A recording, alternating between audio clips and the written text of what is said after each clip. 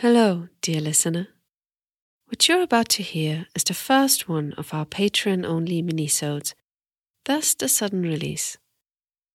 Don't worry, our normal full-length episodes will continue as usual, next one dropping this Sunday. We wanted to give you a little taste and spread word of our Patreon this way. You can find us at patreon.com/hauntedtalespod. You'll get 2 of these minisodes per month, a whole bunch of merch, including t-shirts, and even a way to get your ideas, your name, or your favorite monster into one of our episodes.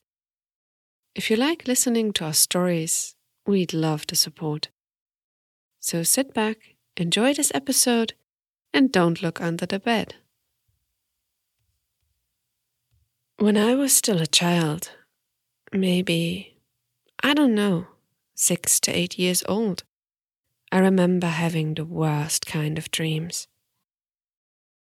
It's a memory that has been buried for decades now, but I think I know why it has resurfaced.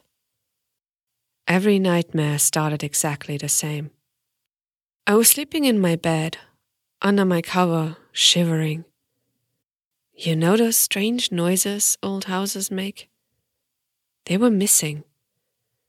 No creaking of floorboards or gurgling in the pipes.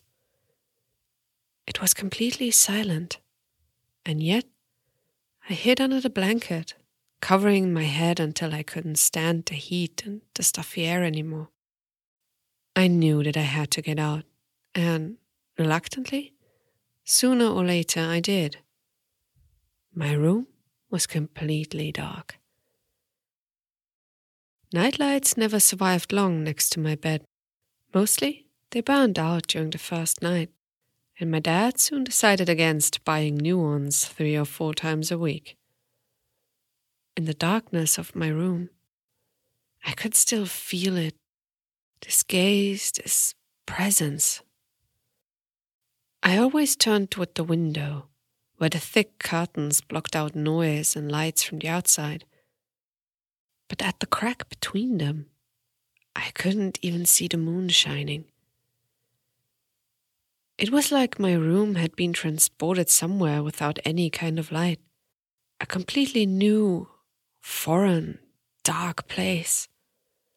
And something was waiting there, searching, looking for me. Every time I made a noise, the darkness around me seemed to change. Not that it got lighter or darker, no. But it felt different. Somehow, like more and more eyes were watching me. Like something was coming closer. And there was no doubt in my mind that it wasn't friendly. This intruder wasn't even human.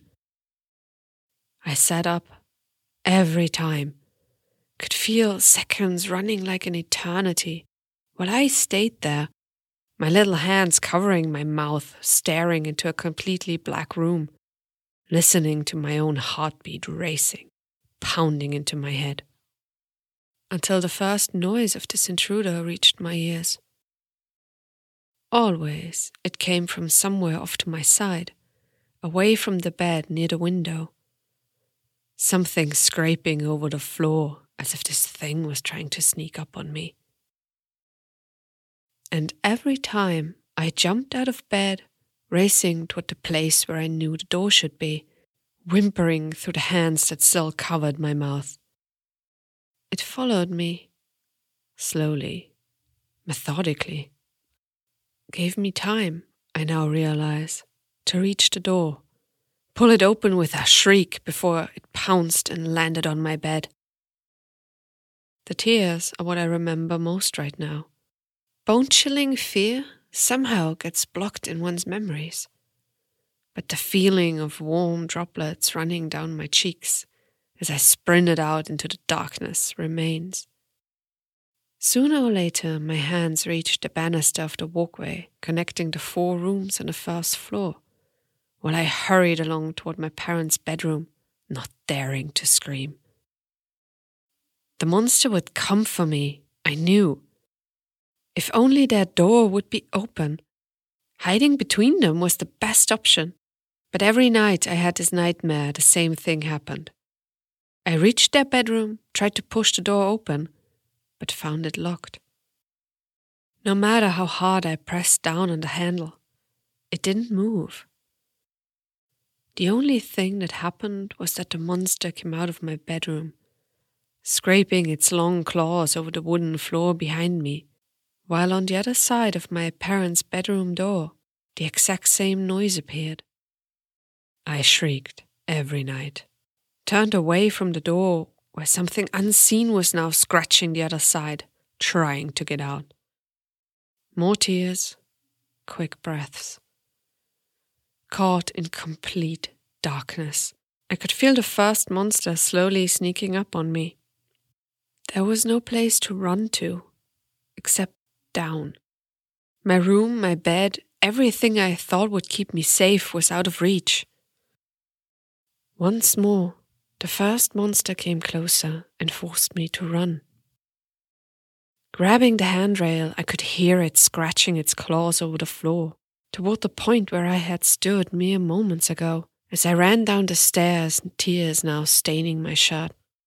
Cold and sour breath hit my neck, as I jumped toward the landing, feeling like I was falling through the endless darkness, unsure if the ground floor even existed anymore. It did, and I crashed hard upon it, sprawling out, yelping while something else was coming down the stairs, taking its time. It knew where I was, had no reason to race after me if I wouldn't be able to escape anyway. With hands and feet sliding over the polished floor, I tried to get up as quickly as possible, but not seeing my surroundings made me stumble again and again. Without even thinking about why, I shot forward, away from the biggest part of the house, the living room and kitchen, toward the front door, hoping against all odds that it wouldn't be locked, although my dad made sure to keep it closed, especially at night. Claws followed me slowly, leisurely. It already knew where I was heading, was sure there was no way out. But as a child, I couldn't think that far. Hearing it behind me, coming, made me nearly lose my head. I remember crashing to the ground again and again, tripping over the carpet, hitting the small table where my parents liked to keep their keys. Nothing mattered to me back then, but one thing.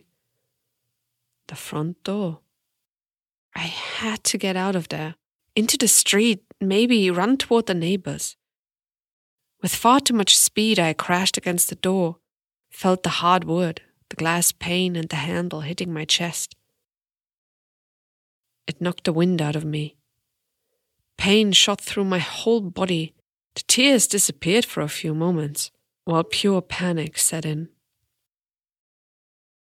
The claws had reached the landing too. No way back, no chance to change my mind.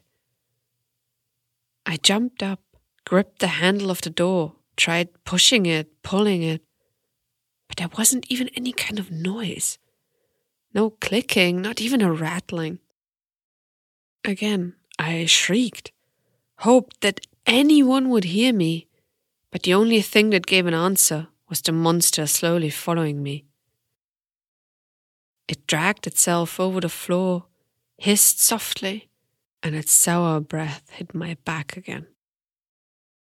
Whirling around, I looked into its direction, tried to plead for my life, but found only darkness staring back, before suddenly a new noise reached my ears. A door on my side, slowly opening, creaking all the while, until a soft blue light hit my eyes. It was coming from behind the door, where the cellar was, just a few steps from the entrance. The monster hissed again, moved back away from the light.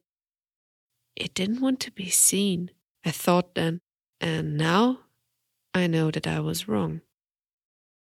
As a child, I felt hope, walked like in a trance toward the open door. Warm air stroked my cheeks, dried the last drops of tears still on my skin. Down there, I would be safe, I thought. Touched the frame of the door, looking into the source of the blue calming light, and woke up screaming. Every day, every time. My parents found me lying by the cellar door the next morning, but never got a clue what exactly was wrong with me. No matter if they locked the door to my room or kept theirs open, my nights always ended the same. Until we moved. Now, they are dead. A car accident took them from me, and I've returned here to sell this old house.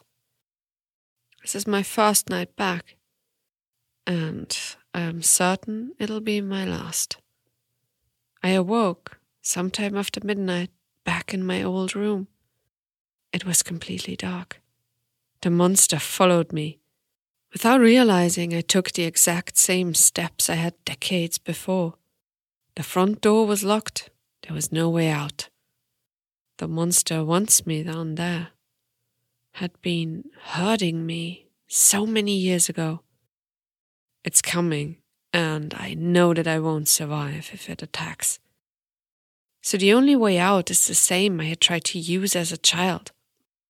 But now I see what's waiting in the blue light, shimmering down there, beckoning me. As a child, I must have been too afraid to take the next step. But now, I know I can't escape. My legs are shaking. I can feel the tears in my cheeks once more. It's calling me. And I know I'll never escape the cellar again. I can feel my foot touching the first step already. Please. This time, I won't wake up again.